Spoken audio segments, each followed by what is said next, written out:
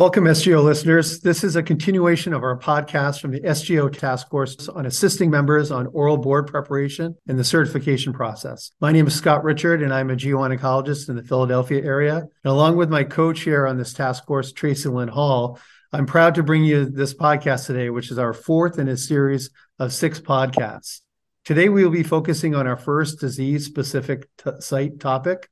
Our topic today is ovarian, fallopian tube, and peritoneal cancer. I'm honored today to be joined by 2 of my colleagues on the task force. Hi, I'm Anna Beavis. I'm a GYN oncologist at Johns Hopkins. And hi, I'm Bob Neff. I'm a GYN oncologist with TriHealth Cancer Institute in Cincinnati, Ohio. If you haven't already, I would invite you to visit our other 3 podcasts. We have one on case list preparation, another on radiation oncology, and our latest, which was just published recently, is on ICU management and consideration for these patients. These are all available on our SGO website, as well as other platforms where you would receive podcasts. We're also very excited to announce that we have partnered with ABOG for live sessions at the SGO 2023 annual meeting. Friday, we will have a session where a representative from ABOG will actually be available to discuss logistics for the examination, as well as how the scoring process is done. There will also then be time to ask questions of this ABOG representative. During the remainder of the annual meeting, we have daily sunrise sessions where participants will meet in small groups with our task force facilitators. This will be a chance to discuss high-yield topics, hypothetical cases, and other material that you may have questions on. Currently, the registration process for the annual meeting is open, and I would like you to go to the website and register for the annual meeting if you haven't yet. There, you'll be able to see specifically these sessions and register for each one, and we invite you to do that for sure. As I mentioned earlier, we are going to focus this podcast today on ovarian, fallopian tube, and peritoneal cancers. Topics we'll look at are things like surgical considerations, chemotherapy, and genetic testing. Within each of these topics, we're going to highlight some key resources, which Bob and Anna found useful in their study process when they took the test. To get things started, I'd just like to generally ask both you, Anna and Bob, how did you study for the exam? So as far as finding resources to study with, for me, I know that I can't just learn in one way. And I also know I'm a very visual learner. So I tried to find resources that were both written or videos or audio. And when I was very tired of reading over and over again, I could listen to a podcast on my way to work. And when I was tired of listening, I could read. So having a nice, diverse set of resources with different modalities was really important for me. I agree with that. And I think for me, how I started was I attempted to figure out where the deficiencies in my knowledge were. So prior to about 6 months out from the boards, I took time to write down with each disease site all of the big topics that I wanted to make sure I had adequate knowledge of, and then tried to, as best I can, remember trials that I thought would be relevant. And then I started reviewing those. And that was kind of my foundation before I started on each disease site. And then the mix of options available that we're going to discuss here coming up, I think really helped to solidify my knowledge going into the boards. Excellent. Anna, what role does your case list play in preparing for your ovarian cancer component of the oral boards? We had this whole podcast on case list preparation and all the factors that go into it. And I think we spent all this time preparing these case lists. But, what's important from my case list when it comes to the day of the examination? It's a good question. And I really enjoyed that podcast. I think it would have been a great resource. And so I'm glad we can provide that to people now. But really, I think for me, the first thing I did was go through my ovary cancer section and see how did I treat patients. So what did I do for a stage 3 versus a stage 4? Who did I give neoadjuvant to versus who did I do a primary surgical debulking on? What kind of genetic testing was I ordering and how did that change what maintenance therapy I recommended? And then really trying to look to see any differences between patients and being able to explain why. I know they mentioned in the podcast, leaving things vague is a strategy that some people use, such as saying adjuvant chemotherapy instead of the exact drugs. And I think that's a great strategy, but you do need to be able to discuss exactly what drugs you end up recommending. And I think just to kind of piggyback on that, because you mentioned looking for inconsistencies and having someone review your case list. I think that is crucial because those are ways that you can find your knowledge gaps. One of the strategies, I did not personally use this, but one of the strategies that a few in my study group used was grouping cases together based on similarities. So when they put their case list together, numbers 1 through 5 had neoadjuvant chemotherapy in common. And maybe numbers 6, 7, and 8 had bowel resections involved. And I think for certain people, that helps with grouping and memorizing parts of the list so that you can easily go back during an exam and kind of recollect what it is that you wanted to talk about. So I think that's another interesting strategy that some people could consider with their case lists. I think that's great advice. Definitely something to consider. So for the purposes at the first part of this podcast, I think we'll focus on more common epithelial ovarian cancer discussions. And then we'll spend a little bit of time at the end talking more about the rare ovarian cancer subtypes. But before we get started, were there any resources that you looked at specifically when it came to the common epithelial ovarian cancers in terms of studying for the boards? I think there's almost so many resources that can be overwhelming, which is why this podcast, I think, will be very helpful. The SGO Connect Ed does have a core fellow lecture series with 7 core lectures on ovarian cancer. That is a nice foundation. And then we're going to highlight some other more specific resources during the remainder of the podcast. Great. Bob, I think one of the big elephants in the room when it comes to case list preparation and your discussion for ovarian cancers is the role of primary debulking surgery versus neoadjuvant chemotherapy. What are your thoughts on this topic and what's important to know in terms of the oral examination? It is a huge question because this has been such a change in terms of practice for all of us in the last 10 years or so. And you really have to know the data on neoadjuvant versus primary surgery and the trials that can help support decision making. When I was looking back on my case list and kind of thinking about how I conceptualized this, one of the big resources that I went to was the ASCO SGO clinical practice guideline on neoadjuvant chemotherapy, because it is so detailed in terms of why a GYN oncologist needs to be an important factor for evaluating patients with ovary cancer. What are the specific things that you can do, whether or not it's imaging based or symptom based or comorbidity based or even laparoscopic evaluation based in terms of deciding who should go for a primary debulking or neoadjuvant chemotherapy. So that is a major resource, I think, for this question on neoadjuvant versus primary when people are trying to conceptualize and come up with their answers. For me, this was one of the few things that I wrote out and just had an answer that I wanted to make sure was really clear in my mind before I took the board. So I think that's one key tip that people can use, is to say, just write out what you want to say. It doesn't have to be completely memorized, but I think that allows you to really put together all of the data quickly and succinctly before you take your boards. There was another resource I think that I found on the GYO EDU website. One of the lectures was primary management of ovary cancer. And again, just went through all the data on neoadjuvant chemotherapy versus primary surgery. And also, I think, kind of touched on the historical aspects of what constitutes the best outcome for primary surgery. Is it complete cytoreduction? Is it optimal cytoreduction? Where did that history come from? Because I do think it's important to understand what we thought was great then and what we think is great now. And I think there's 2 other things that are important from a surgery standpoint of ovary cancer that are worth mentioning.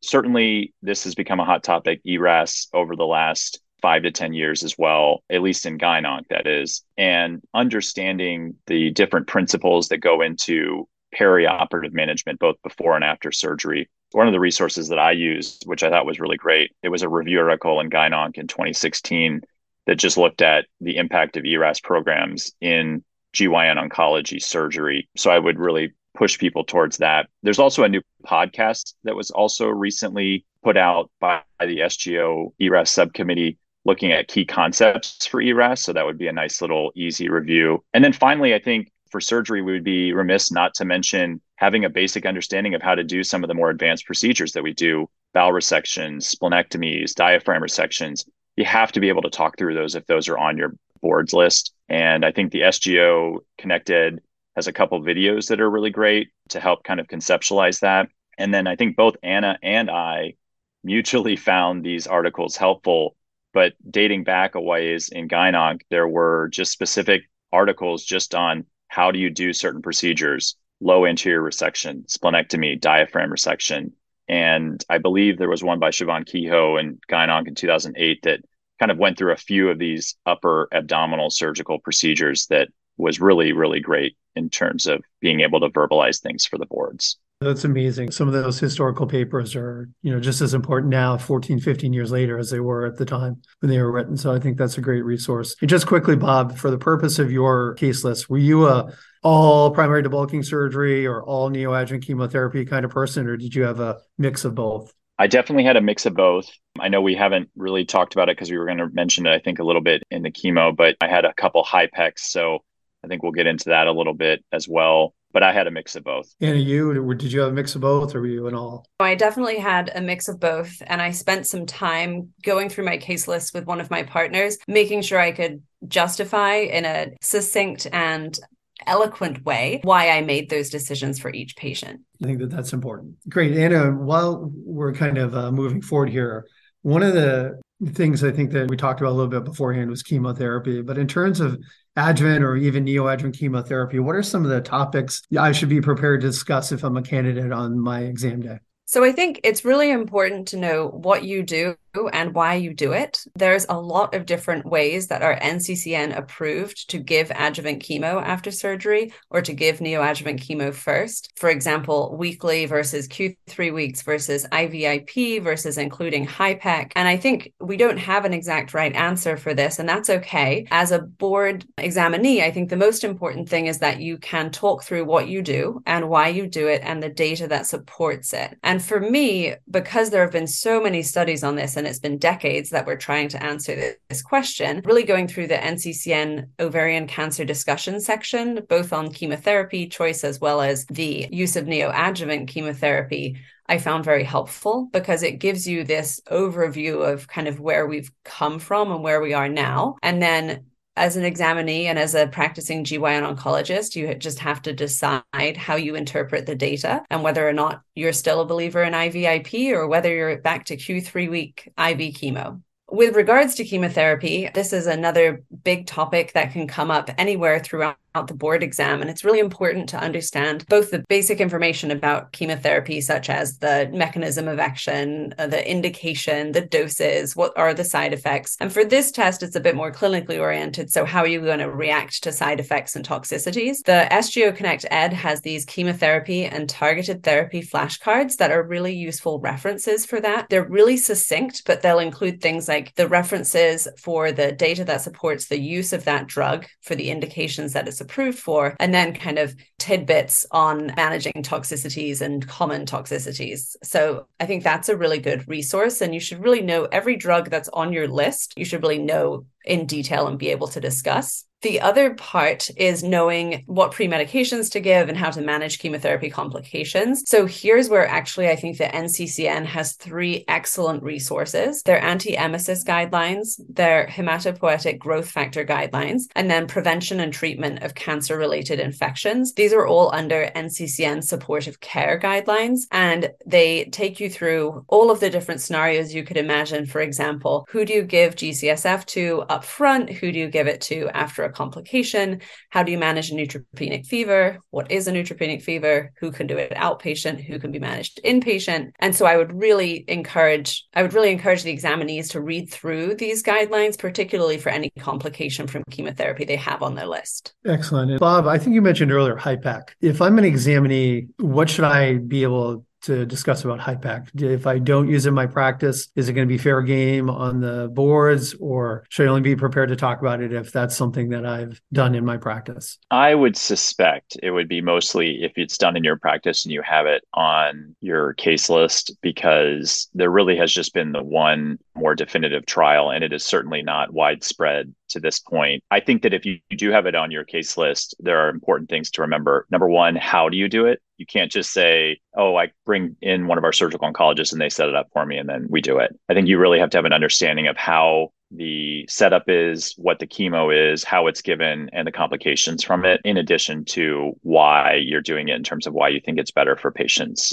Excellent. Thanks. Maintenance therapy. It seems to be a huge topic currently. In terms for the oral boards, what I as an examinee need to know and be prepared to discuss with the examiners on the day of the test. This is going to be a huge topic too going forward, just as the landscape for PARP inhibitors is continually changing. I think first and foremost, we have to bring in the genetic testing portion here and understanding why we are doing genetic testing for all patients, both germline and somatic, I think are really important. The ASCO guideline on germline somatic tumor testing for ovary cancer is an excellent resource that looks at why we're doing this. One interesting part, I think, that is mentioned in there is that they are not specifically recommending homologous recombination deficiency testing, which I think is more in vogue now as the landscape changes for PARP inhibitors. So I think supplementing that resource with updated articles would be helpful. But getting into the genetic testing a little bit, I think here, this is really where the rubber meets the road in terms of ovary cancer. In terms of actual management of the PARPs, there's another great ASCO guideline that just recently came out looking at PARP inhibitors and management of ovary cancer. It reviews all of the recent clinical trial data, helps make recommendations and management for toxicities. So that I would really steer examinees towards because, again, I think it's just going to be crucial to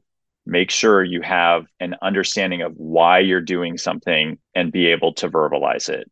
And again, this might be one of those things that you decide to write out a little blurb and that just becomes your answer for why you're doing PARP inhibitors. A couple other, I think, resources worth mentioning. There are a couple good GYO EDU lectures on PARP inhibitors, as well as some of the evidence behind PARP inhibitors. And the two are called PARP inhibitors in ovary cancer and evidence-based ovary 2. I found both of those lectures extremely helpful when I was studying. And then just knowing the indications. You don't want to, on your board, say something that no longer is FDA approved. I think that's going to be crucial coming up, and it could certainly be impactful for this year's examinees. And I got to be honest, I think the bigger question nowadays is how to weave back in Avastin. And I don't know what you're doing nowadays, but what's your thought on how to bring up Avastin in this landscape? That's a great question. I don't think, similar to some of the other things we've discussed, there's no exact right answer on this.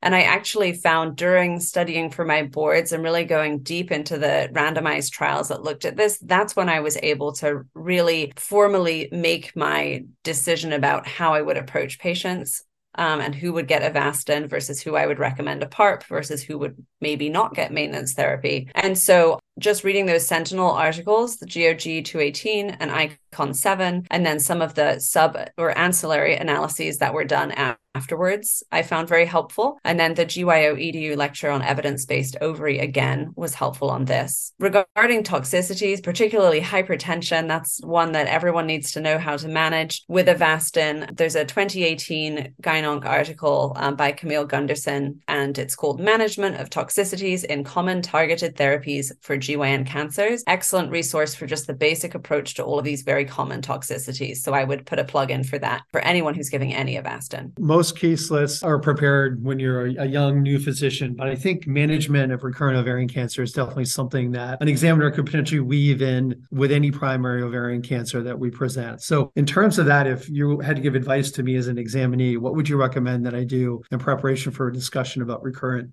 ovarian cancer? So I think two of the timely discussion pieces here, just to be quick, would be having an understanding of the newest data on secondary surgical debulking. Whether or not that's a part of your practice, I think it is very valuable to understand the differences between some of the seminal trials for secondary debulking. What were the indications? Who was able to be on trial? And then using that again as a way maybe to come up with that stock answer for you when you're looking through your case list and saying, okay, maybe what if this patient was 2 years out? What would I do? So I think reviewing those 3 or 4 trials to know what the most recent data is for surgery in the recurrent setting, because I think that's a big topic. The second topic, I think, again, is recurrent maintenance treatment, because that's really where we started with the PARP inhibitors, was in the recurrent setting, and understanding when you might give a PARP inhibitor in the recurrent setting if they haven't had one already, and why. Because again, this is where some of these indications are changing, and you don't want somebody to be like, well, is that FDA approved? Because again,